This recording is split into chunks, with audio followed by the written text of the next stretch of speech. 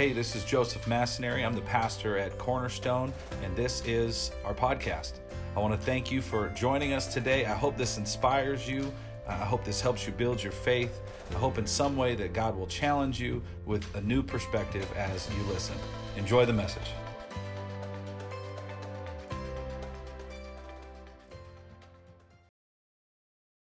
Right? Culture loves to talk about ourselves. Now, how many of us know, like, our favorite subject, if we're really honest, our favorite subject is ourself, right? All you have to do is look at folks, look at our Instagram pages and how often are we pointing our phone at others? Usually it's like focused on ourselves, our story, something going on in our lives or our family, whatever it is. We love to talk about how we feel. We love to talk about following our heart. We love to do whatever we feel. We love to say this in culture, just do whatever makes you happy. If it makes you happy, it's okay. It doesn't really matter. And really, here's what Scripture has to say about this concept. Here's what Scripture has to say about our feelings. You want to know what Scripture has to say about our feelings?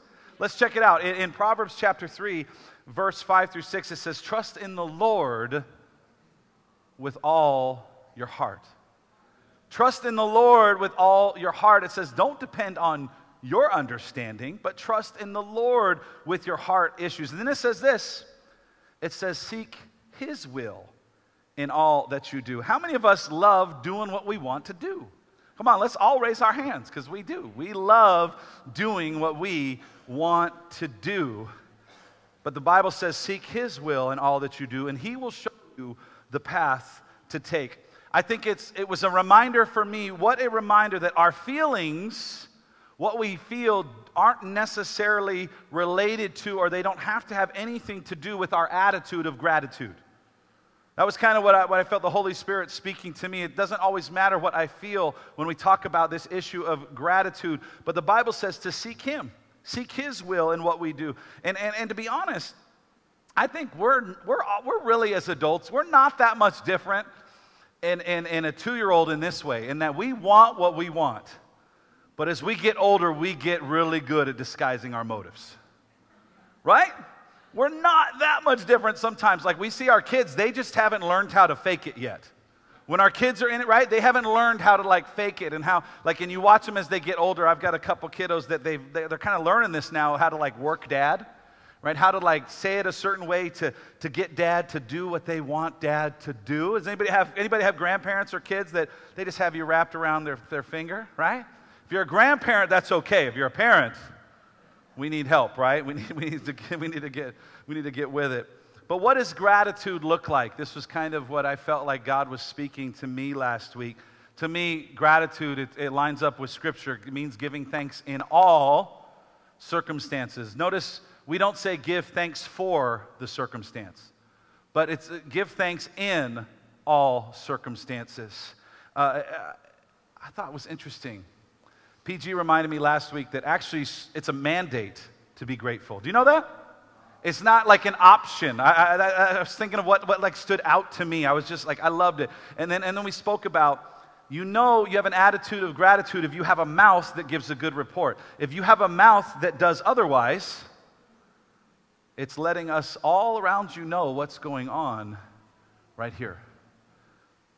We often don't think words matter. We often don't think people notice the way we talk or the way we complain. But the Bible says this, the words you speak come from the heart. This is Matthew chapter 15. Would you look at it with me real quick? Matthew chapter 15, verse 18.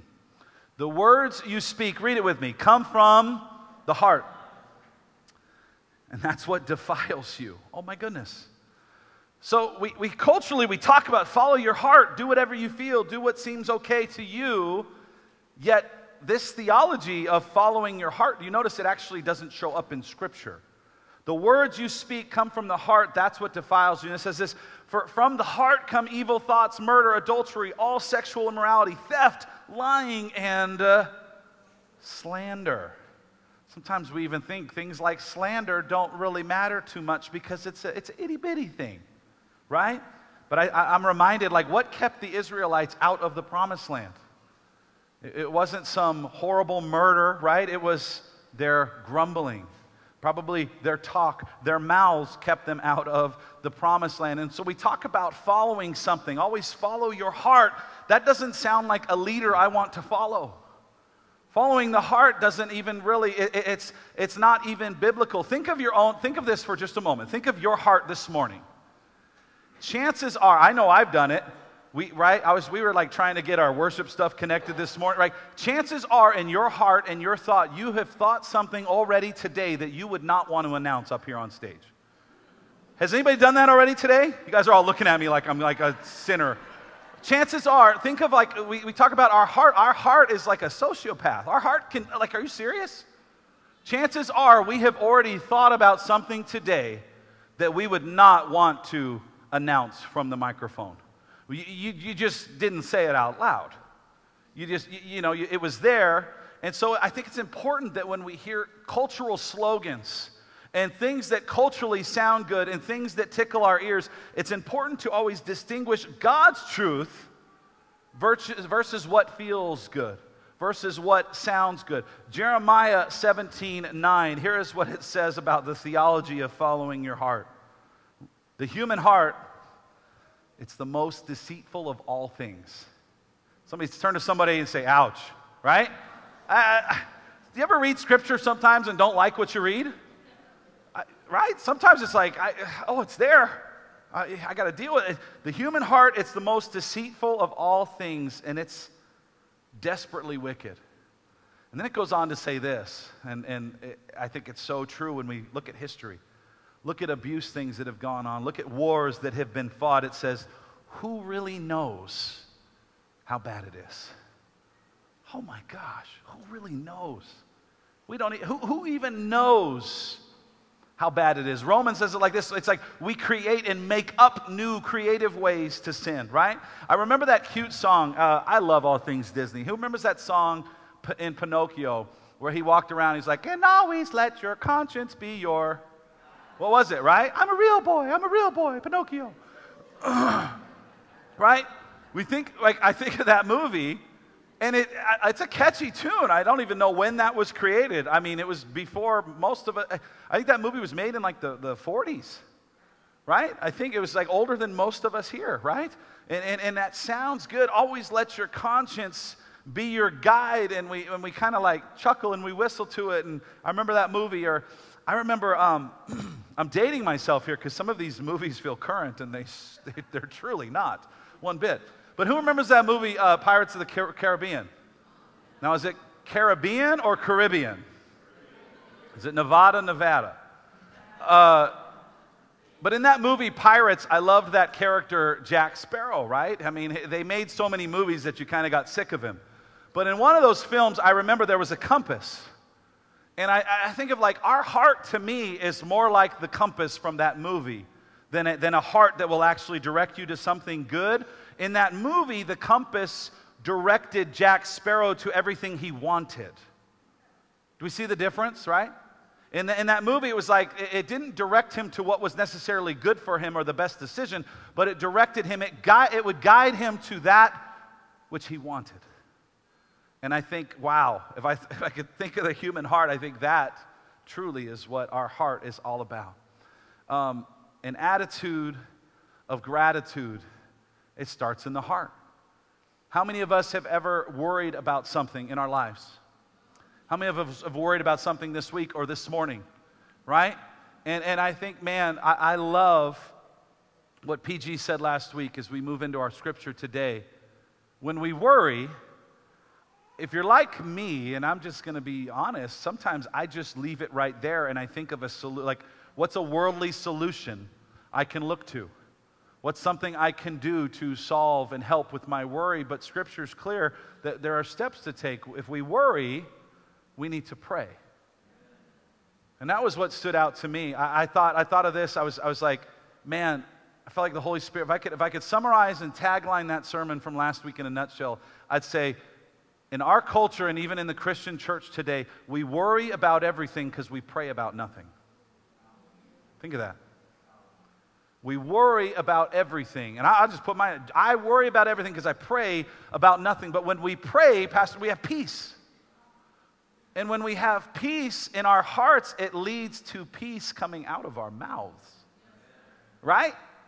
Like, you think of someone who's just a complainer in your life. You're like, there is something going on in their heart. It's not the words, it's their heart, because there is no peace in their mouth. There is no peace in their mind. There is no peacemaking or keeping coming out in their thoughts. Oh, goodness. Can we just go home after that? No, I'm teasing.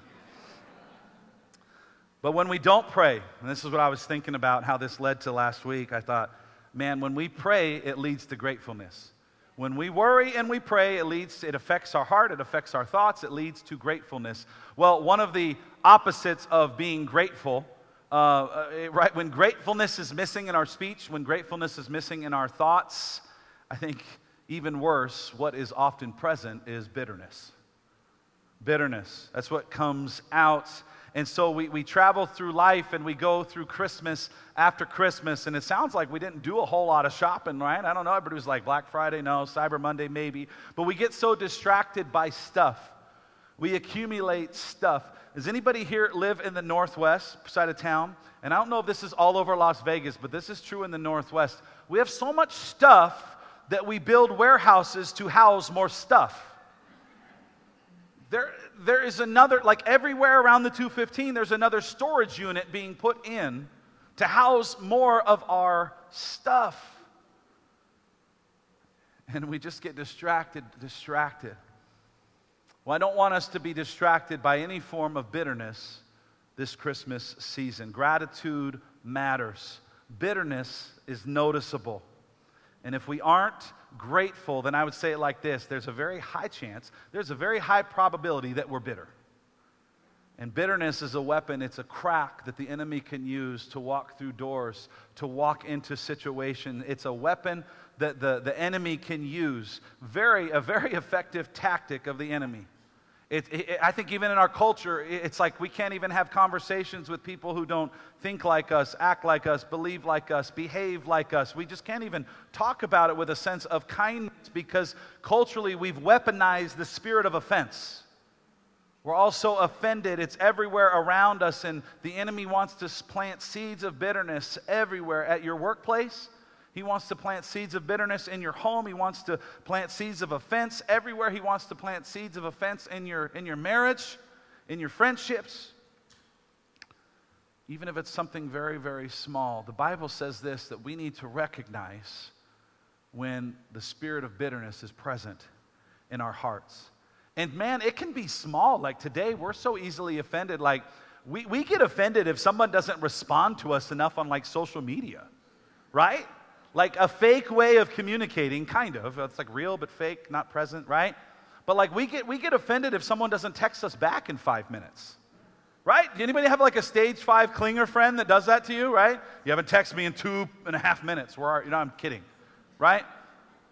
It's silly, but like, man, people make a joke about someone, and these little seeds of offense begin to take root. And oftentimes, the holidays, Thanksgiving, Christmas, I think the holidays amplify what's going on in our hearts. Would you agree with that this morning?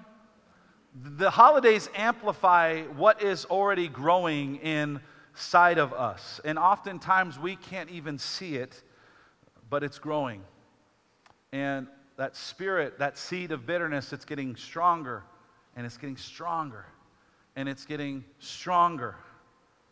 And someone you love, even a friend, maybe you've had someone lie, someone hurt you recently, and then, you know, what's funny is at church, it's like maybe you've even had someone hurt you in church, and you turn around and you see them worshiping in the second row or the back row, and you're like, I'm calling on the Holy Spirit. And then you look over and you're like, to strike them down right now. Right? Yeah, you'll laugh because, yeah, we've done it, right? We're like in church, we're like praising God. You're the same God. You're the same God. But right now I want you to be the God of the Old Testament and take care of business. I don't want to believe in the New Testament right now because they're annoying me, right? But many times, here's the idea for today. That must be the longest sermon introduction I've ever done.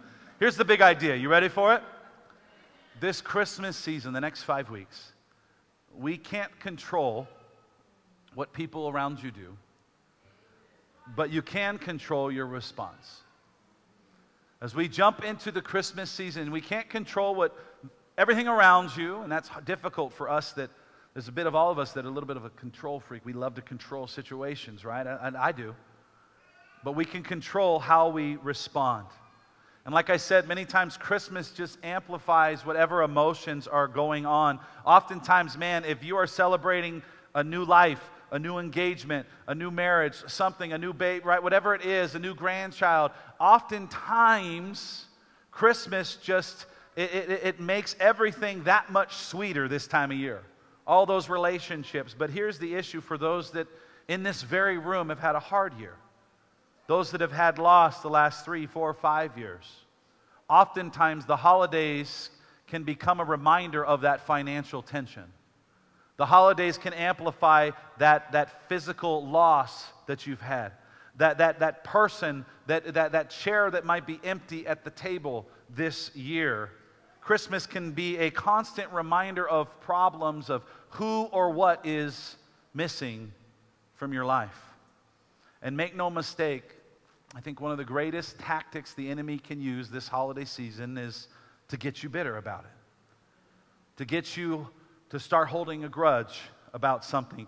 And just to plant little seeds. How many of us know, like, all of the trees that we have in Las Vegas that creates all of the allergies every time of year, it seems like now. I feel like allergies used to be a thing that happened in the spring.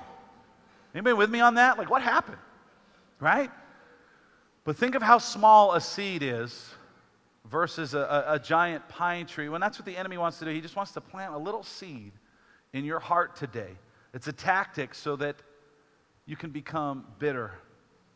Well, Matthew chapter 2, we're going to speak about, I think, one of the worst mass murderers in history today. Merry Christmas! But Matthew chapter 2, verse 1, we are, of course, going to be introduced to Jesus, but we're also going to see a man named King Herod. Can we get into the Bible this morning and read it? Verse 1. Jesus was born in Bethlehem in Judea during the reign of King Herod. About that time, some wise men from eastern lands arrived in Jerusalem asking, "Where is the newborn King of the Jews? We saw his star as it rose, and we have come to worship him." Look at this at verse 3. King Herod was deeply disturbed when he heard this, as was everyone in Jerusalem. History records this man. It records his name to be Herod the Great. And I think one of the interesting things, right, if you have the ability to write history and you're powerful enough to control what is written, you can refer to yourself as Herod the Great. I think it's interesting, right? But I would say, man, this is not the title I would give this man. History records Emperor Augustus, get this, it says this. Emperor Augustus said this about Herod: "It is better to be Herod's pig than his son."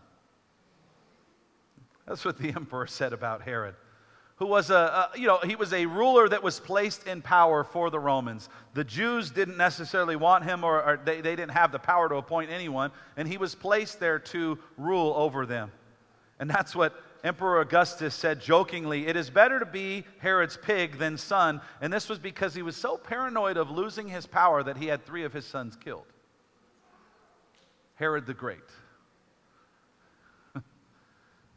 Again, not the title I would give this man. Verse 4. Herod the Great called a meeting of the leading priests and the teachers of the religious law, and he asked, "Where is this Messiah to be born?" "In Bethlehem in Judea," they said, "for this is what the prophet wrote. And you, O Bethlehem, in the land of Judah, are not least among the ruling cities of Judah. For a ruler will come from you, who will be the shepherd for my people Israel." Then Herod called for a private meeting. And he called for a private meeting with the wise men, and he learned from them the time when the star first appeared. Verse 8, then he told them, "Go to Bethlehem and search carefully for the child, and when you find him, come back and tell me so that I can go and I can worship him too." Right? And we know from his actions, we know if you've read the Christmas story before, that Herod clearly had ulterior motives, to say the least, right? We know he wasn't about to let anyone take his power. He wasn't about to share power. He wasn't about to share his position, let alone hand over his position to a child, right? Verse 9. After this interview, the wise men went their way, and the star they had seen in the east guided them to Bethlehem. It went ahead of them and stopped over the place where the child was.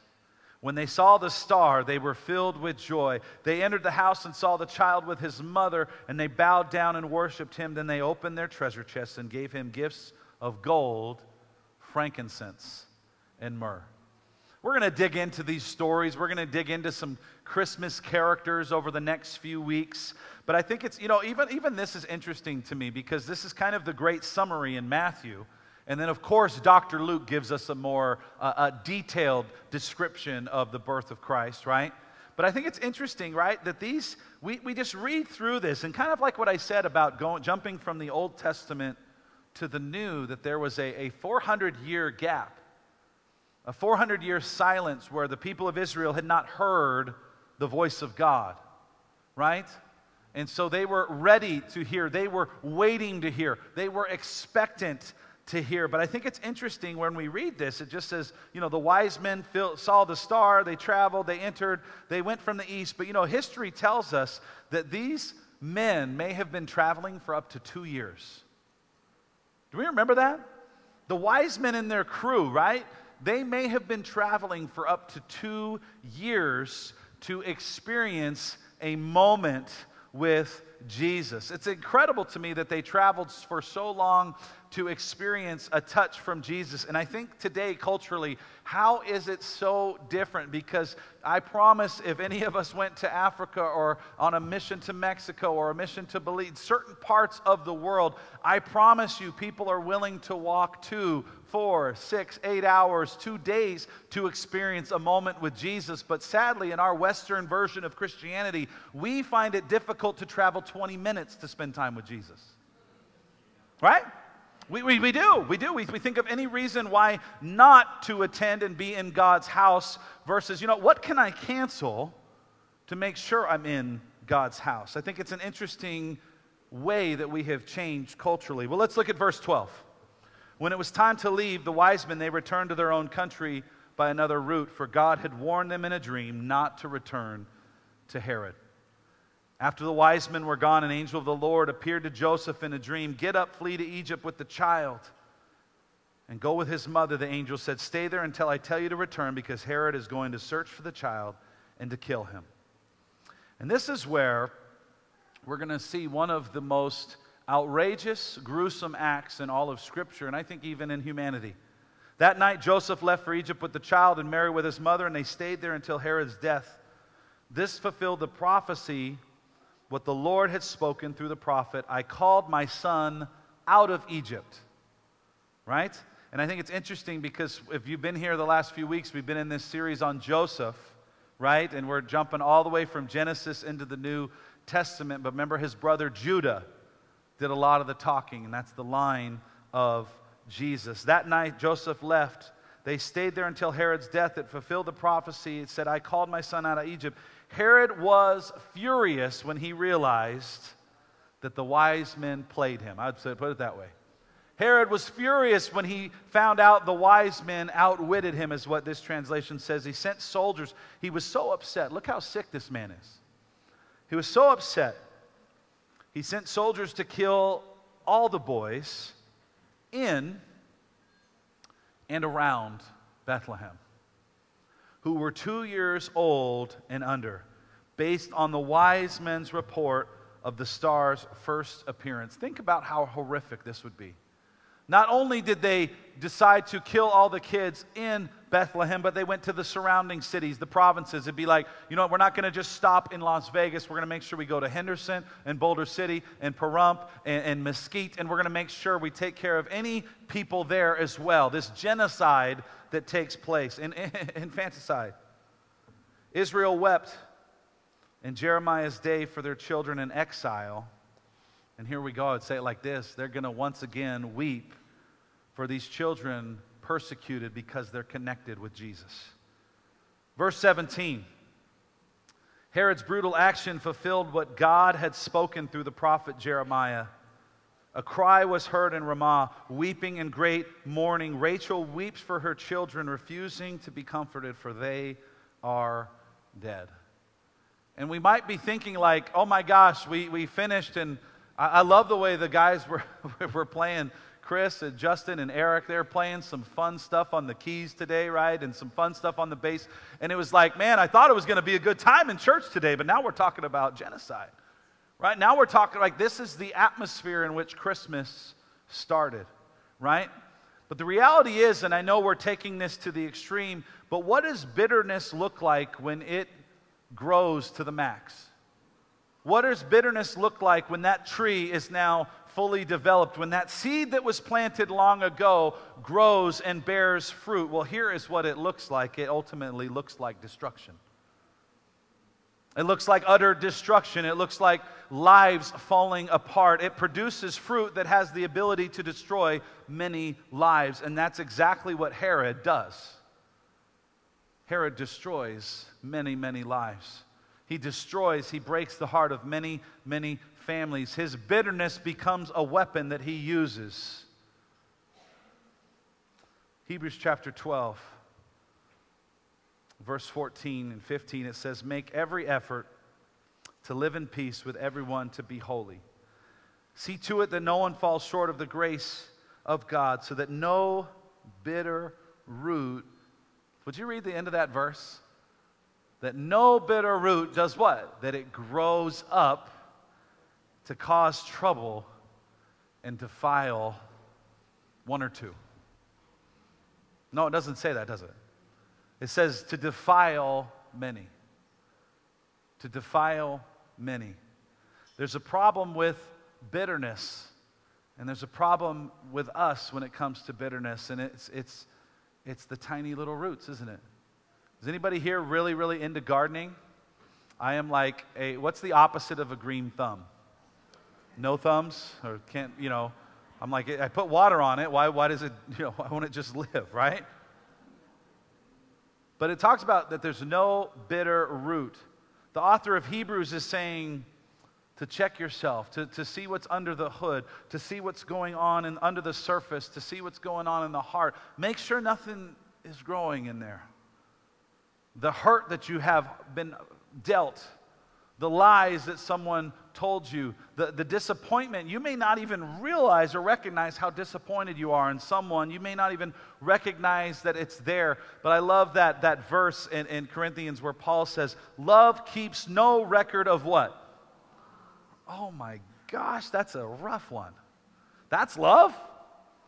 I watched The Bachelor, and love just seems like what we feel, right? I haven't watched that show in a few years, actually. I don't know what's going on in the world of Bachelor. But I know that it's not always love. But Paul says this, love keeps no record of wrongs. Love does not delight in evil, but rejoices with the truth. Love always protects. Love always hopes. Love always perseveres, right? Keeps no record of wrongs. How many of us like to think we're not very bitter people? Sometimes I actually like to think that. I'm like, man, I'm really forgiving. And then I realize how much I like to keep score, which is totally opposite of that scripture based on love keeping no record of wrongs. It's saying love doesn't keep score. And I feel the Holy Spirit saying, Joey, you love to keep score, right? The Holy Spirit gets in my heart and goes, man, you like to keep score a lot. And I think that's the issue here. The more we keep record of wrongs, the more we allow that seed to take root in our heart. The other problem with bitterness is what it produces. Ultimately, when that seed grows and germinates, or whatever all the terms would be, right? When that tree bears fruit, here is what happens. That fruit grows and produces something. But what the Bible says is it produces something that's going to defile not just you, not just your loved ones, maybe not just your family. It says it's going to produce something that defiles many. Look at what Herod did. He didn't just stop with a few kids in the neighborhood. He didn't just stop with a couple kids under 2, but he said, no, we're gonna go out the whole region. We're gonna make sure we cause destruction everywhere because I'm gonna be the man. Hebrews 12, look at the end of 15. Grows up to cause trouble, defiling many. And I think about this with bitterness. Have you ever experienced it where it just damages so many people? Maybe, has anybody here ever like sent a text to the wrong person? Oh, now we're like, oh, wait a minute. Anybody like, what's with the iPhones these days where you can quickly like, I don't know how that happens, but you can like create a voice memo, right? And you can send it and you're like, what just happened? I remember I did that before. Luckily it was okay, but I remember thinking, that could have been bad. God, you saved me because I didn't say what I was thinking. And I sent this voice message like on the arrow. I was like, I didn't even call him or anything. It came out through something on the text. Oh my goodness. But bitterness can cause damage. It can destroy a group. It can destroy a team. Right? Even you think of like professional sports, something can destroy what goes on in a locker room. It can destroy a small group. It can destroy a church. One bitter person can literally make life miserable. You could have a boss at work. You could have a coworker. It's like this bitterness just makes each day a little bit harder. But here's what I think is difficult about bitterness, is I think it happens to be one of the most difficult sins to recognize. Would you write that down this morning? I think bitterness seems to be one of the most difficult sins to recognize. And you know why? Because we often feel justified with it. I think that's the reality. It feels good and we feel justified. They did this. They behaved this way. They said this. They didn't let me know something, so it's okay that I feel this way. And that is justifying our bitterness. I think if we aren't careful this Christmas season, we can come into the room, we can sing all the songs, we can celebrate, we can light all the candles, and we can celebrate Advent and do it all with a smile, all at the same moment, smiling through our teeth while we hate a brother or sister in our heart. And the Bible's clear about this, right? 1 John chapter 4, verse 20. Would you read this verse with me? If someone says, I love God, but hates a fellow believer. That's key here. But hates a fellow, but hates a fellow believer, that person is a liar. For if we don't love people, we can see. Oh, man. If we don't love people, we can see. How can we love God who we can't see? Can we read that verse again? Right? If we hate a fellow believer, if we don't love people we can see, we can touch, we can smile at, we can hug, how can we love a God who's invisible? Scripture here would say you don't. It's impossible. You can't say, I love God. Scripture would say we're actually lying to ourselves if there's anybody that we hate who's a fellow believer. In God's economy, it's impossible to hate a brother. And for some of us, right, I think we do this. We recognize, we receive it, and we enjoy God's forgiveness, but we don't want to extend it to somebody else. Oh, that hurts, right? That's challenging. And I just want to close with this idea, with this thought. Can you ask the Lord today, right? And this is one of the things, like I love when we come before the table of the Lord and we take communion, because the Bible says that we are to inspect ourselves, to check our heart. But I want to ask us today, can you ask yourself, ask the Holy Spirit, God, would you reveal to me today, am I harboring bitterness anywhere in my heart? Would you write that down in your notes today? Am I harboring bitterness anywhere in my heart? And if I am, God, would you reveal that area to me? And chances are He already did. You ask questions like that, generally we go, oh, Holy Spirit showed you right then and there. And maybe it's an area you've overlooked. Maybe it's an area you've been choosing to ignore. And I just want to challenge us and say, let God expose that root of bitterness today, because Ephesians chapter 4 says this: get rid of all bitterness, rage, and anger. Let's look at this scripture real quick. Get rid of all. Does it say some bitterness? Does it say most bitterness? Get rid of a little bit of, get over whatever your bitterness about today. It says, oh my gosh, this is challenging. Get rid of all bitterness, rage, and anger, brawling, and slander, along with every form of malice. This would go with last week. Like, church, have an attitude of gratitude. Be kind and compassionate to one another. And here's the difficult part, is we know Christ forgave us, but are we forgiving each other just as in Christ God forgave us? Scripture lays it out perfectly, and it's tough to follow. A couple things really quick. Romans chapter 12, verse 21, it says this: do not be overcome by evil, but overcome evil with good. What do we do? What do we do? What do we do? How do we work on this? How do we ask the Holy Spirit to expose it, to show us. How do we work on it? Well, I think there's a couple things I wrote down. Write this down. We can replace bitterness with kindness. And that's difficult. I was going around like a gardening route today, so I said, pull out the root of bitterness with kindness. But I think it just sounds better if we said, you know what, let's replace bitterness with kindness, because it applies to us, right? And the Bible says this: don't be overcome by evil, but overcome evil with good. And there's things in the Bible that aren't fun to read, because when it says, like, when someone strikes you, don't hit them back, right? And it talks about things like, if you want to be great in God's kingdom, His Word says that if I want to be great in God's kingdom, I need to be a servant to what? All. Showing kindness to one another. Many times I think we find that just being kind, learning someone's name on a name tag, it usually can soften a heart. Number 2, replace the root of bitterness with compassion.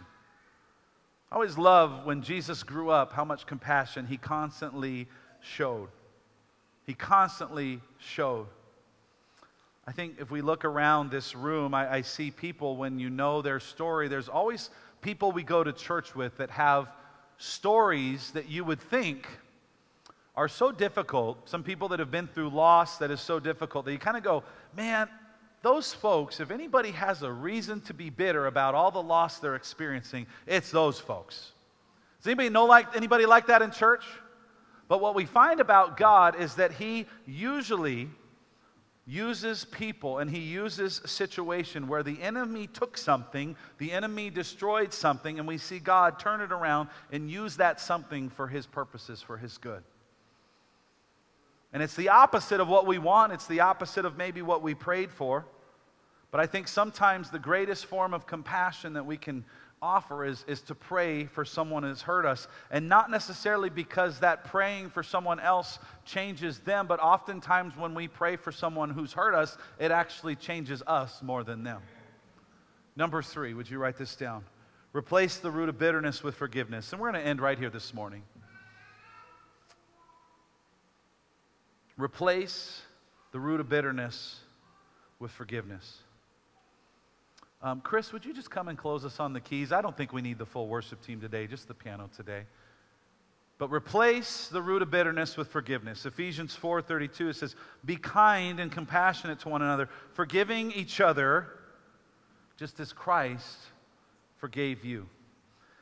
We talk about sin sometimes, or a lot, I'm not sure. Sometimes, you grow up in church long enough, and there's those that are like, man, we never talk about fire and brimstone. We never talk about sin. And then other times people are like, man, we talk about sin all the time. So I'm not sure what your perspective is on sin, right? That would be a teaching for another day. But sin is not that difficult to figure out. Sin is not that difficult to talk about, because actually, in the Greek language, sin is described in a very simple manner. You want to know what it is? It's an archery term that simply means missing the mark. That's it. Has anybody here ever sinned before? And oftentimes we love to talk about sin, and we think of these big sins. I call them the glamour sins, whatever it is. But in Scripture it says sin is simply missing the mark. And I think we sometimes overcomplicate this topic because Jesus was the Godhead in bodily form. He was fully God, yet fully man, sent to the cross for the big sins and the little sins. Everything that simply in that archery term misses the mark. And you know what's crazy about us is we often, like when we talk about bitterness, we think it's just a little sin. But really when we talk about sin, it's not about comparing it. It's not to compare, hey, you missed the mark more than I did, right? But the reality is when it comes to sin, we may have missed that target by a millimeter or a mile, but in the economy of God, that means it's not good enough. That's the reality. Like for a perfect God, missing the target by a millimeter or a mile makes all of us not good enough. We all miss. And how many of us are so thankful that Jesus came because we missed the mark, right? Not just one time. He came to cover every time. He came to cover the big misses, the small misses, every single time we missed the mark. That is why the Christ child came to this earth. Someone say amen. Let's bow our heads. Let's pray. Heavenly Father, we believe you came to cover every single time we missed the mark. God, we know that some of us, maybe we've been carrying some bitterness. We've been stuck in our tracks. We don't know why we've been stuck, but I think maybe some of us are stuck simply because of bitterness. Because it has to be taken care of. It has to be pulled out by the root. There's some offense that you have been carrying for a very long time that I'm telling you, I believe God wants you to address it this Christmas season, and He wants you to be ready to let it go. I want to ask you today, with no one looking around, if you want to begin that process of saying, you know what, I'm going to let go of this bitterness I'm holding on to. I'm going to let go of this offense that I'm holding on to. With no one looking, I'm not even going to lift my eyes. Would you just lift your hand and say, Holy Spirit, come and deal with me? Right where you're at, right where you're seated, would you just, with no one looking around, would you begin to lift your hand and begin that process, physically saying, you know, I'm going to begin that process of letting go of that bitterness that I've been harboring it, Joey. I've been harboring it. Heavenly Father, help us release those people. God, help us release those situations. God, help us release that person that hurt us. Help me to forgive. Help me to forgive not because they deserve it. Help me to forgive because of what Jesus did for them and for what He did for me. God, we thank you and we accept what Jesus did. God, we need you today. God, we need you today. May we leave this place expressing gratitude with our actions. May we leave today expressing gratitude with our mouths. May we leave today expressing gratitude with our words. Not because everything we see is good, but God, because you came. You sent the Christ child for all of the things that are broken. You sent them for our sins. In Jesus' holy name we pray. Can we all say amen? Amen. Amen. Thank you for joining us today, and a special thanks to those who give to Cornerstone. You know, it's because of you, our ministry, it's possible. You can click the link in the description to give now or visit us at cornerstonelv.com. And if you enjoy the podcast, you can subscribe, you can share it with friends, share it with family, help us spread God's word. You can also join us live every Sunday. We invite you, 9 a.m. or 11 a.m. We stream service live. Thank you again for listening.